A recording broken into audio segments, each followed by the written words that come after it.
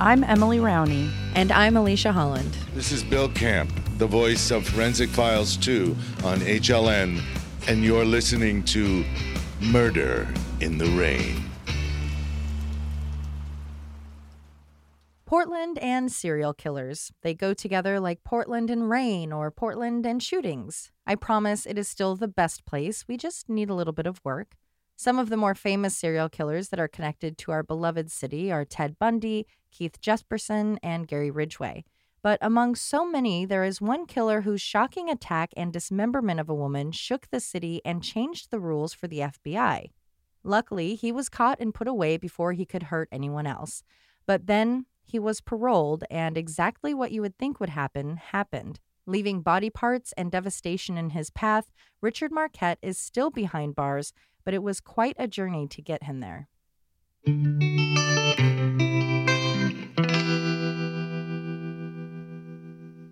A while back, I did an episode about a shocking double homicide called Lover's Lane. After Larry Payton and Beverly Allen were shot to death and the case went cold, there was a moment of hope and answers when there was a shocking call to police. Here is what I wrote in that episode regarding that discovery. Time goes on and the tips and clues quiet down. Then on June 9th, 1961, a woman in Southeast Portland called the police. She had let her dog out in the backyard, and about a half an hour later, when she tried to get it back inside, it refused as it was preoccupied with something. Perhaps the killer's depraved behavior could be connected to the killings of Beverly and Larry. But it turned out to be a one-off that brought them hope and just as quickly brought the detectives crashing back down. Joan Ray Cheever was born in Drain, Oregon, a city 40 miles south of Eugene, in September 1936. She and her husband, Lawrence Cottle, had 2 young children by the time she was just 23, Jeffrey and Sean. At only 18 years old, Joan, as it is written in every article, or Joanne, as it was written on the death certificate I found, the couple lost a child after only 35 hours of life after being born at 29 weeks. On Tuesday, June 3rd, Joan left her young boys with their father as she left to do some shopping for the upcoming Father's Day holiday. But that night, Joan hadn't returned home. Lawrence filed a police report, then waited. 3 days later, on Friday the 5th, Lawrence received a call from the police department. They had recovered physical evidence, and they felt it might pertain to his wife's disappearance. They had 3 questions for him. Did she wear nail polish on her toes? What size shoe did she wear? And did she have webbed toes? Wanting to do what he could to help police, Lawrence answered to the best of his ability. He provided her shoe size, knew that she did paint her nails, but he couldn't help with the last one. He told them that, honestly, he had never really looked that closely at the feet of his wife, the mother to his 3 children. I don't know how I feel about that. I feel very uncomfortable with it. But let me ask you this. If you had webbed toes, would you go out of your way to hide them from your partner?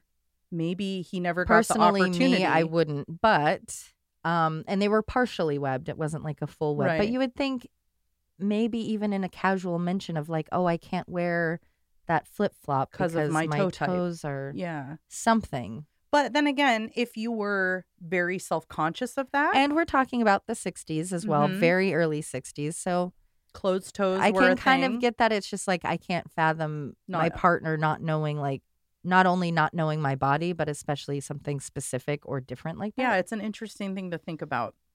No matter, the shoes at the Cottle home matched the size they were looking for. The police continued to question Lawrence. Where could Joan have gone besides shopping? When pressed if he thought she might have gone to a bar, Lawrence shared that she didn't drink much, but having learned that her mother had recently fallen very ill, she may have stopped for a drink. Going off that info, officers asked a local barfly who had been out on the night Joan went missing. When they showed her a photo of Joan, the witness had not only seen Joan that night, but she had actually been cock-blocked by her. Oh. The witness had been speaking with a young man with dark hair, small eyes, and big ears. Suddenly, when the beautiful young Joan came into the bar, all of the attention was drawn to her, and the witness was left in bitter silence. So what was the evidence police had found leading them to Lawrence's door? Well, it wasn't the police that had found anything. It was a dog. It was at 1535 East Pine Street that a dog was let outside. After a half hour, the owner was trying to get it to come back in, but it would not listen as it was preoccupied with something wrapped in brown butcher paper. When it finally came back running to its owner, they were shocked to see what the dog was playing with when a foot came falling out of the paper. After the grisly discovery, the woman called the police. At the house, they asked questions and looked around, and once again, the dog had found something in the yard. Oh my gosh. This time, it returned with a hand. Can you imagine? Like, sorry for a second. You're just like outside. You let your dog out. What you got there, buddy? Yeah, reaching down for it. Like, leave that. What are you doing? Oh my gosh. And then it does it again. Yeah. And it's human body parts. What a party conversation. It's an actual nightmare. So if you live at 1535 Southeast Pine, we'd love to hear from you about your backyard. This caused the police to declare the yard a crime scene and for an official search to begin. At the same time, but at a different place, in a cardboard box which was leaning on a garage door on Alder Street, less than a mile from where the foot and hand were located, police found 2 fingers, a chunk of abdomen, and a variety of organs. Right away, some answers were obvious. All of the remains that had been recovered belonged to the same person, Joan. Medical examiners determined Joan had been strangled, raped, and then decapitated. But the strangest of discoveries was the condition of the body. It wasn't just that she had been dismembered and her remains were strewn across the city. Her parts were wrapped, but not buried. There was clearly no effort to hide them. And they had all been completely drained of blood. Every ounce from every vein was gone. This had been a grueling process, and someone knew something.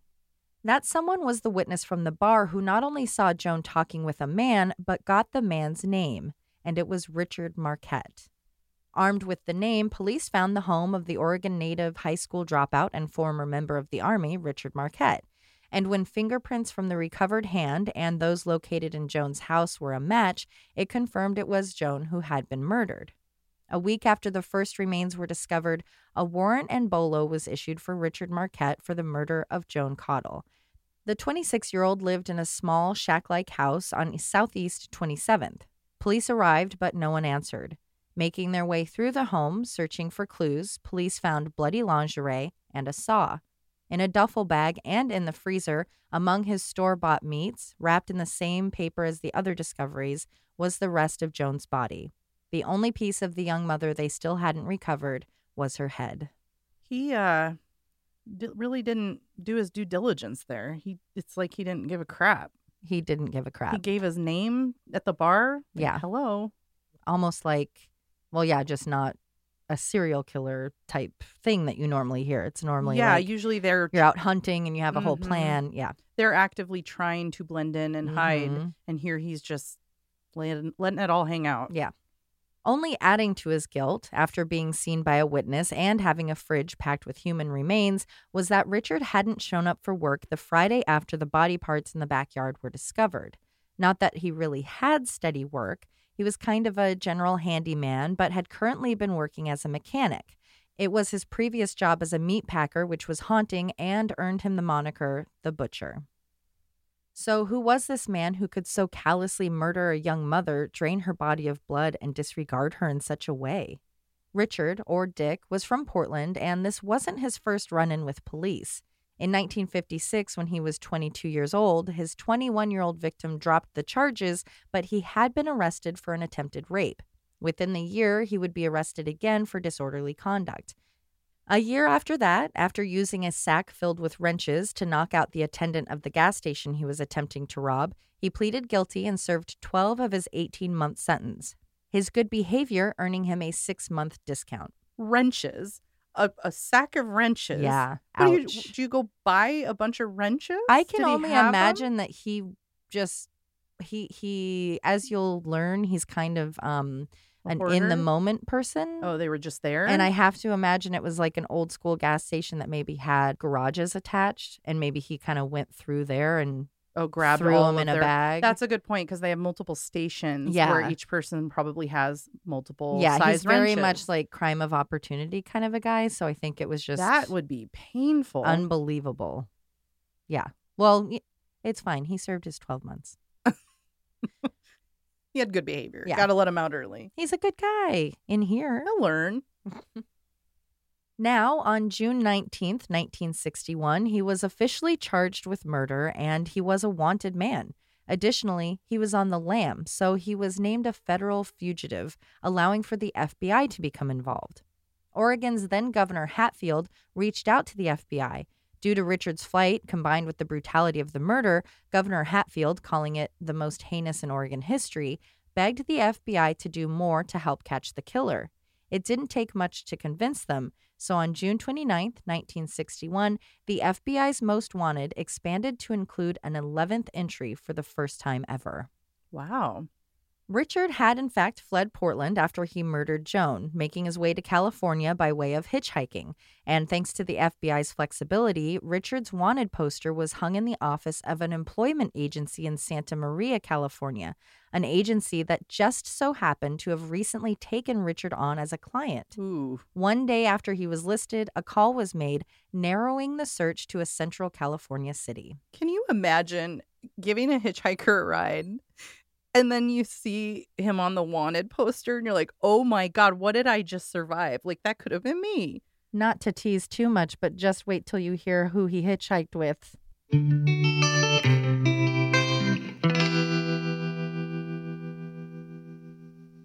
"23 days after Joan's death was discovered, police arrested Richard. He was attempting to get a job at a thrift store when two men working there also recognized him from the flyer.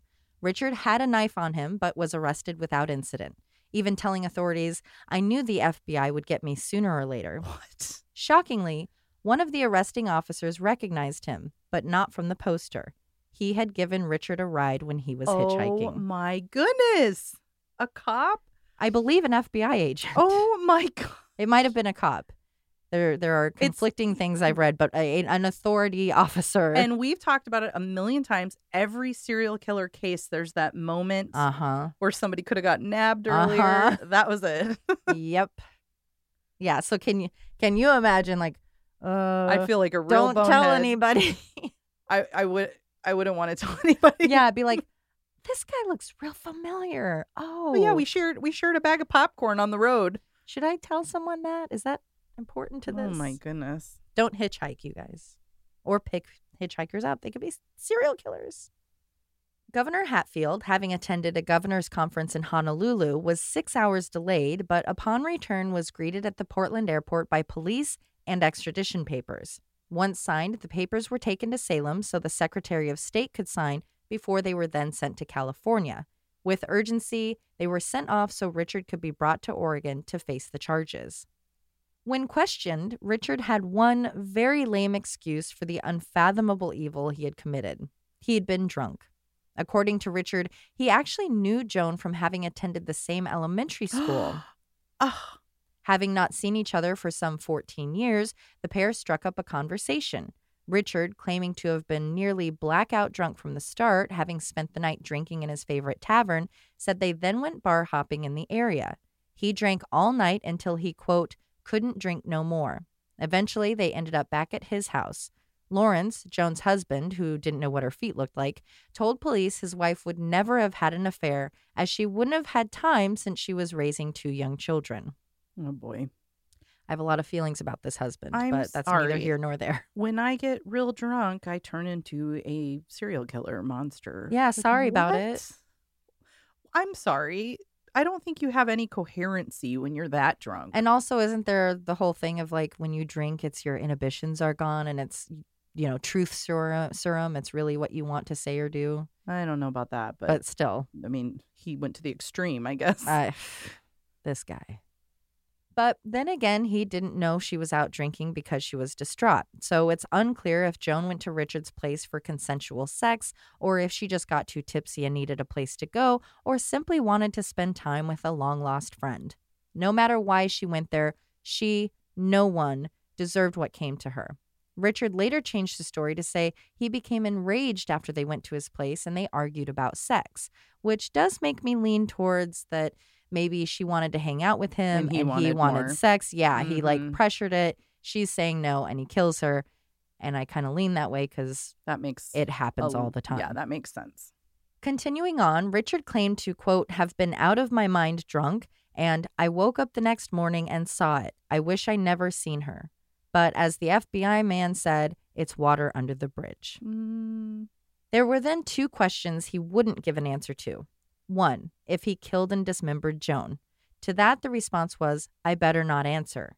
To the second question, was Joan alive when he woke up? He said, I won't say if she was alive, meaning the pair could have had a consensual evening, and when he woke up, he strangled, raped, and dismembered and drained her. It's hard to imagine how drunk he really was. If he drank all night, went home, and either slept without sobering up or dismembered a body for hours without sobering up, he was so shaken the next day he couldn't even go to work. He was unable to focus, so he walked out the door after just a few hours. From there, still in a haze, he caught a bus and made his way as far south as Tijuana, Mexico, where he stayed for a week before returning to Central California. After his arrest and extradition, Richard didn't hesitate to take authorities to the location of Joan's head, a swampy area at the south end of the family-friendly amusement park, Oaks Park. Oh, no. With more questioning and a trial, a little more information about that night came out. Richard claimed to have been so drunk he threw up, that he got upset with Joan but didn't remember striking her. When they left the bar, they were in a cab and they were necking, and that when he came to, he had Joan's body in the shower where he was dismembering it. In a panic, he started to, quote, dump it in some place, any place, dumping it in lots. This was all a desperate attempt to get rid of the body, and since he had only a small car, this was, to him, the only option. So he likely drained her blood in that shower. Mhm. Did they collect evidence from the pipes? Do you know? I don't know, and I don't know if they would have even... That's a lot of blood. What they could have done with that, but maybe in the Well, evidence. it just, show that he did it in his home. Yeah, that's true. I'm sure they... So that's, For what do we have? 6 1961? pints of blood? That is Yeah. a lot of blood. Yeah. And how did he do that? Did he hoist her up like you would meat? The way he kind of said, like, she was hanging in the shower, so I think maybe, he like propped her up from his meat packing days. I think he just you'd went have into to that mode. need gravity to get all of that Yeah. blood. Oh, that's so sad. And that's the other part with the drinking. All of this like we talked about on that Patreon with the son that did that to the family. Hours. It takes so much physical labor Mm-hmm. that it's like, how does that not eventually sober you up? Or how does it, like, that doesn't hold. Because all these things. If he really was drunk. Exactly. That's what still I don't mean. buy that. That's what I mean. Where it's just like, okay, but that doesn't make any sense. In December, after a 2.5-week trial, the jury found Richard Marquette guilty of the first-degree murder of Joan Caudle. He was then sentenced to life in prison, and off he went to the Oregon Penitentiary. His response? Oh, thank God. And that should have been the end of Richard's story, but sadly it wasn't. A mistake would be made, and 2 more lives would be lost.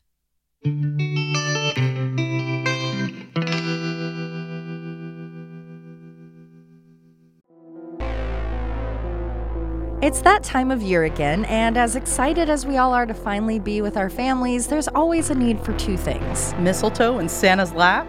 I was thinking more gifts and games. Oh. Gifts for your friends and family, games to pass the time, and bond. Well, in that case, I have just the thing to cover both of those needs. A new game that we've loved playing, Psycho Killer. Oh, heck yes. Psycho Killer is so fun, as our Patreon listeners can attest to since they got to listen to us play it. While using themes from all of our favorite slasher flicks, Psycho Killer is a fast-paced card game for 2 to 6 players. It's easy to learn, easy to play, and super fun to build strategies. With cards that have weapons, predicaments, locations, and of course, psycho killers, use your skills, strategy, and cards to survive, which may also include stabbing your friends in the back. Not literally, of course. More importantly, the game comes in the cutest VHS-inspired packaging. It sure does. So do all of the cassette tape-inspired expansion packs, which include a drinking version, zombies, and extra weapons. Don't let your family make you feel psycho. Have a killer time while playing Psycho Killer from EscapeTabletopGames.com. For an extra bit of fun, I love using the QR code on the box, which takes you to their curated Spotify playlist. So visit EscapeTabletopGames.com to get your own copy of Psycho Killer and use the code RAIN15 at checkout for 15% off. For more gaming fun, you can follow them on Instagram and TikTok at psychokiller.cardgame. Psycho Killer! During the sentencing phase of the trial, the jury, be it that Richard was young or because the psychiatrist stated he was deeply disturbed, asked the judge to give leniency, which for some reason was heard and implemented. You'll notice his sentence of life imprisonment didn't include without the possibility of parole. In 1974, after about 12 years behind bars, Richard was seen by the parole board, and based on his behavior while incarcerated, which was stellar, he was released and paroled. Boy, remind me how old he was when he committed that He murder. was 26. Okay. So he's now about 38. Starting a new life, Richard, his parole officer, found a place to stay in the Highway Avenue Trailer Court in Salem. He also became an assistant plumber in the area. And those things are great. We talk all the time about how prisons should be for reform, but in some cases, the safety of the public should be considered as well. And not everyone was so happy to have Richard around. A coworker stated that when he spoke, he talked like a child. His landlord said she, quote, always sensed he was a disturbed person, at times worse than others. Sometimes he wouldn't even answer me, like he was in another world. Other times he would talk up a storm. A few months after his release, he had his first run-in with police. In July of 74, he was pulled over in Salem for drunk driving. With a blood alcohol level content of 0.15, nearly twice the legal limit, Richard was charged.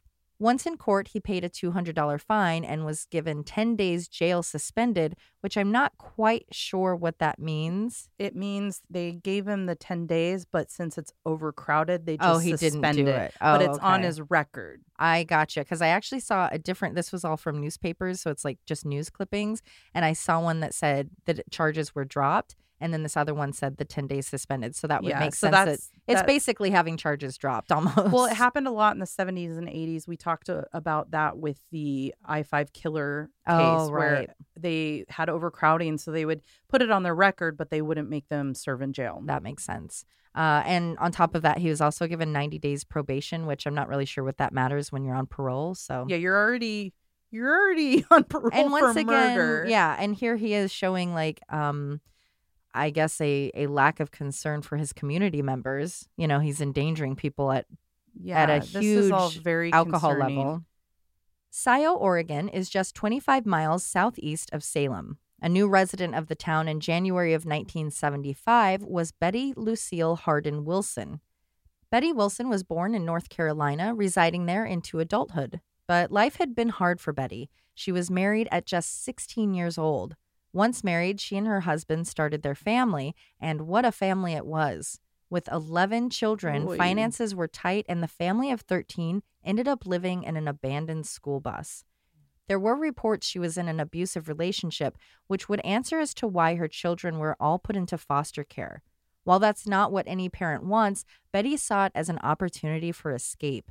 So, knowing her sister Nancy Jane was going to be making a cross-country trip to Portland, she hid in her sister's trunk and escaped North Carolina and her abusive marriage. Wow. But the horrors she thought she was free from was nothing compared to the fate that awaited her just a few months later.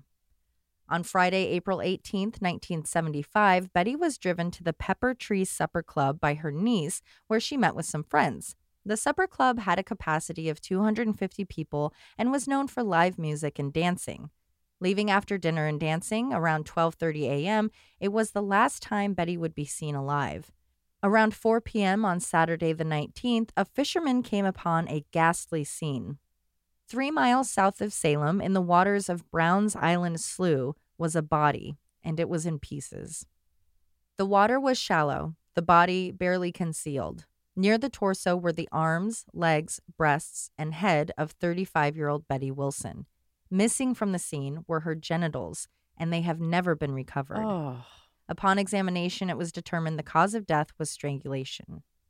The first person police looked at was Paul, the abusive husband, but his alibi was rock solid as he was still living in North Carolina and had not left. With the husband cleared, police knew they had one other option as to who a suspect could be: local killer Richard Marquette. A judge issued a search warrant based on Richard's history and proximity to the supper club, which was nearby. After searching his house and car, it only took until 2:30 a.m. the following Tuesday to have Richard in custody. Like a deja vu from hell, Richard was questioned and nearly every answer echoed from 12 years prior. He met Betty, they agreed to go to his house, they had consensual sex, He strangled her and then dismembered her before dumping her body in the slough. But it was clear that just like in Joan's case, there was nothing consensual about the sexual interaction that had taken place. Also, there was some calling of BS, as Richard's reasoning for how he disposed of Joan was that his car was too small. But now he was driving a pickup truck. Wait. My car is small, so I had to cut her up? That was his reasoning, was that I just have a little car. So That is an impressive argument. I mean, like, what? that he was panicking about how to dump the bodies. So since my car is Sure. small, I have to just have parts. So now they're saying, you have a pickup truck and you still did it. So Yeah, liar, liar, pants on fire. yeah. To the shock of investigators, Richard wasn't done talking. He confessed that Betty wasn't his second murder victim, but his third.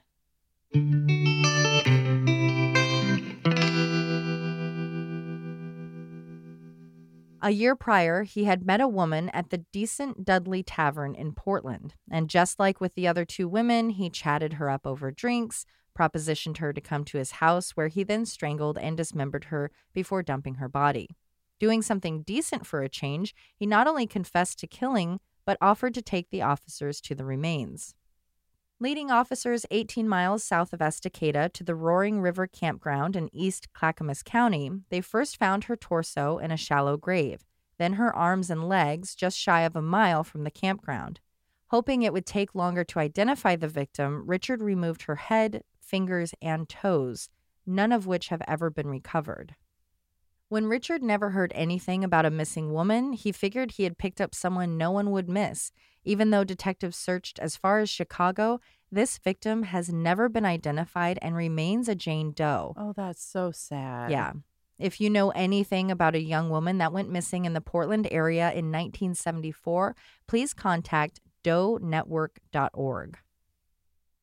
Detectives asked bartenders from the tavern, but since Richard couldn't provide an exact date for when he was there, they couldn't find anyone who had witnessed Richard speaking with a young woman. Given that Richard confessed to not only Betty's murder, but of Jane Doe's, he pled guilty when presented with the murder charge for Betty. This was after his parole was revoked after being arrested. His life sentence was reinstated for Joan's murder and a consecutive life sentence for Betty's. There was a parole hearing set for 2005, which instead became a moving date. Due to anger and fear, Richard was placed in a prison out of state. Then in 2005, when he was 70, he was moved from the undisclosed location to the Oregon State Penitentiary. As for charges for Jane Doe, well, there weren't any. Without identification of the victim and with back-to-back life sentences already in place, the DA was like, that's enough. That's frustrating, but I understand. It is, but also when the killer is saying, I didn't think anyone would miss her, and then you're saying, yeah, no one misses her, so you don't have to serve a penalty for killing her. It's like, doesn't work that way. But justice being served isn't exclusive to a victim with a name. It's about showing the community that that person, who could have been anything, a sex worker, a mother, a teacher, a sister, a daughter, a banker, she was a person. And deciding that the state of her body, once discarded by her killer, was enough of a reason to add another life sentence to his record, even as a gesture, would have been the least they could have done, especially since it was the mistake of the parole board that led to her death. The early paroling of Richard Marquette had a ripple effect through the state. Efforts to reinstate the death penalty failed, but were attempted. Other inmates who had been doing the right thing and serving their time knew they were less likely to get paroled as the board was overcorrecting their failure. Mm-hmm. And I actually read several articles of people who were like, oh my gosh, I knew I was going to get paroled. I've done everything right. I'm a good guy in here. My good behavior is legitimate. I've turned my life around and I don't want this life anymore. And they're like, oh, I'm not going to get paroled now. Because there were actually two guys in the same window of time that were paroled and made mistakes. And this is one of them. And it really rippled through the judicial system. I could see that. That's terrible. Richard Marquette is 87 years old, still living in the Oregon State Penitentiary. He's a surprisingly old age for someone who has been incarcerated for so long, but perhaps he's just giving the families of his victims as much of those 2 life sentences as possible.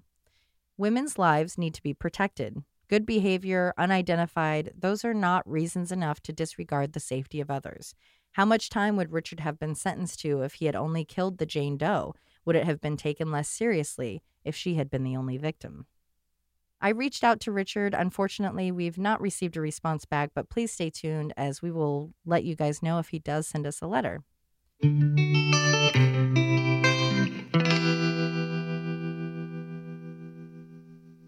There's a lot going on in this case, and it's shocking that he's still alive. And it's also interesting you don't hear him kind of in the same conversations as those guys. There's quite a few that aren't. Mm-hmm. Even Gary Ridgway isn't talked about as much as you would think someone like him would be. Yeah, there's a lot of serial killers in Oregon, and you only ever hear about maybe 4 or 5 of them. Even the I-5 killer, a lot of people had no idea who he was. Yeah. And I mean, he was going at it for years. So, this is hard because there's a very clear blame you can place on letting someone that twisted out. Right. Like, it is obvious he has problems. Yeah. He has mental health problems. Yeah. That is very clear.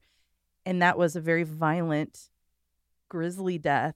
I can't imagine a world where he's not going to be a danger to society. Yeah. Well, and it's shocking too, because while I was reading the details of stuff and writing everything out, it felt very Jeffrey Dahmer, like almost the experimental or whatever. Yeah. Each episode or each killing was it's like he's kind of hunting, but also kind of just opportunistic. There's definitely a pattern of like, go to the bar, meet the girl. Was that something that he hadn't expected to do, and it just happened that night with Joan, and then he's like, I'm into that. I'm going to keep doing that and going to bars and meeting people. I was thinking about this when you were talking about what would he have been like if he hadn't have had that job as a butcher? Yeah. Because he wouldn't, I think, know how to drain a body Right. unless you've That's worked a good point. alongside meat. So would he be a different type of serial killer? Mhm. I do think that opportunistic would have come up. Yeah. But he did have a pattern.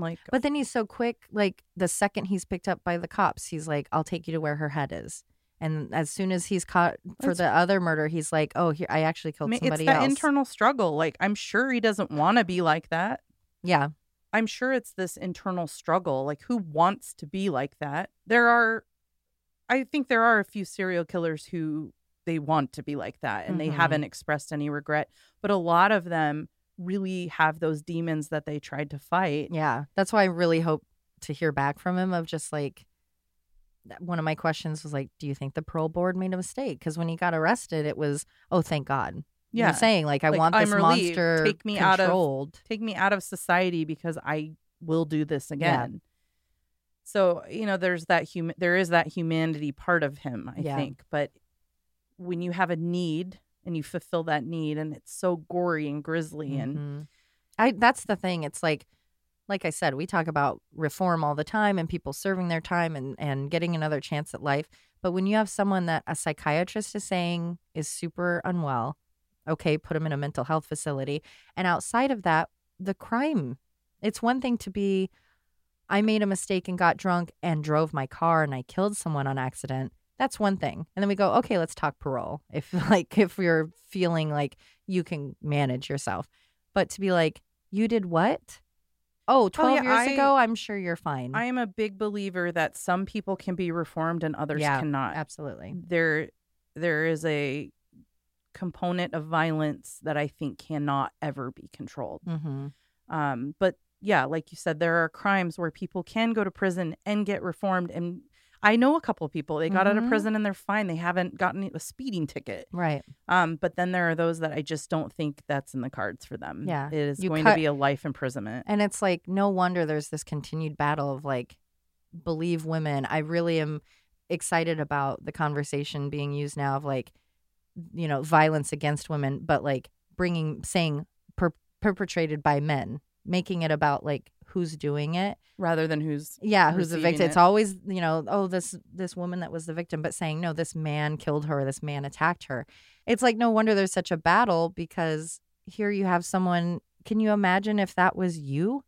You went out and you've got your kids at home and you just need to go get a drink and you got dismembered and thrown around in people's yards and in a box and in a freezer. And 12 years later, they're like, you're fine. That's so invalidating and so dismissive of who that person was. And you know the saying, the squeaky wheel gets the oil. I mean, there are women out there whose families continue to advocate for them after death. That victim, Jane Doe, never had a chance. They don't even know she's a victim. No one knows. Yeah. So that stuff is easily swept under the rug when no one knows about it and isn't advocating for them. Because obviously, if it happened to one of our family members, we're never going to stop talking about it. Right. You're going to go on every podcast you can to talk about it. Yeah. And we've seen that with many families that we've talked to. So we have to start advocating for the people that don't have those families. Mm-hmm. Yeah. To go to those, like your episode with the parole board, to have that family there and push and say and do. And it's like, what if the victim wasn't? This husband doesn't know where his wife is, what she's doing. She just stays at home with the kids. You know, like he had diminished her in his own way. And so then when it comes, it's like, oh, well, she just stayed at home with the kids. And, you know, was he at the parole hearing, or had he just, you know, who knows what his life was like at that point. But yeah, there was no one fighting to be like, this guy is a monster and needs There's to a stay. lot of components to this that are just disappointing and sad and just infuriating. Like, how? It is totally their fault that this guy went out and killed 2 more women. Yeah. Oh, yeah. There are times where I can look at stuff and go, okay, humans make mistakes, or maybe they had different evidence or what. It's like, no, this is on you guys, like flat out. That's it. Then we go back to the case about the one that we had the parole hearing aired. Mm-hmm.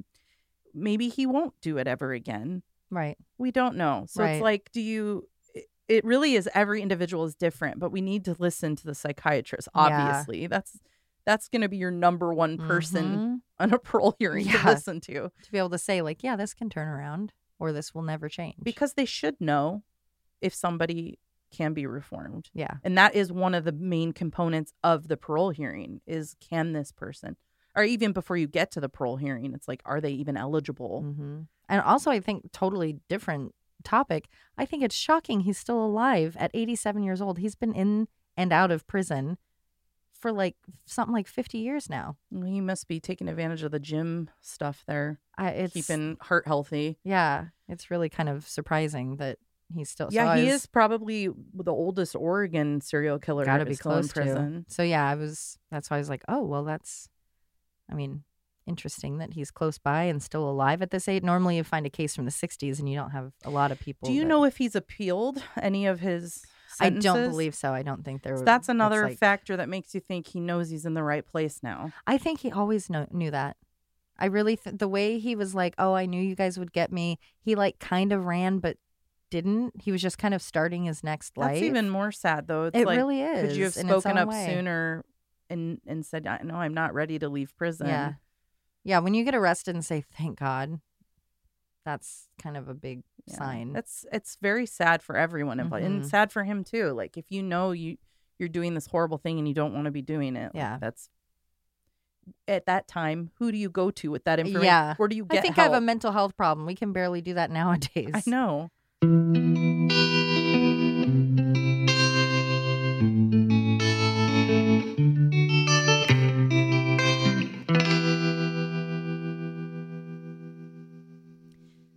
On Tuesday, June 3rd, Joan left her lung boys.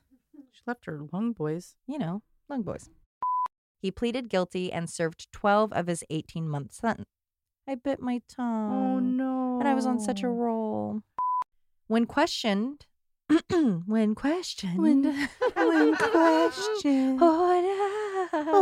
I do? I didn't re-ingest my burp. It sounded like it, though. It was like you swallowed it up. Mind your business of what I swallow. I swallow what I want. I like briefcase sperm. Gross. Detective ass. Nope. Detective ass. I'm Detective Ass, and I'm here to inspect your ass. Oh, really? Because I'm a female body inspector. Murder in the Rain is produced and edited by Josh McCullough. Written and hosted by Emily Rowney and Alicia Holland. Artwork by Jamie Costa. Music by Kai Pfeiffer at kyfifer.com. Check out our website, murderintherain.com, for additional information on all cases, a fun interactive map, and be sure to subscribe so you can receive our newsletter. Check out the Mad Props page for coupon codes from some of our sponsors. We love your reviews and seeing them on all streaming platforms, especially iTunes. And check us out on Facebook, Instagram, and Twitter. And suck my balls. Please put that in.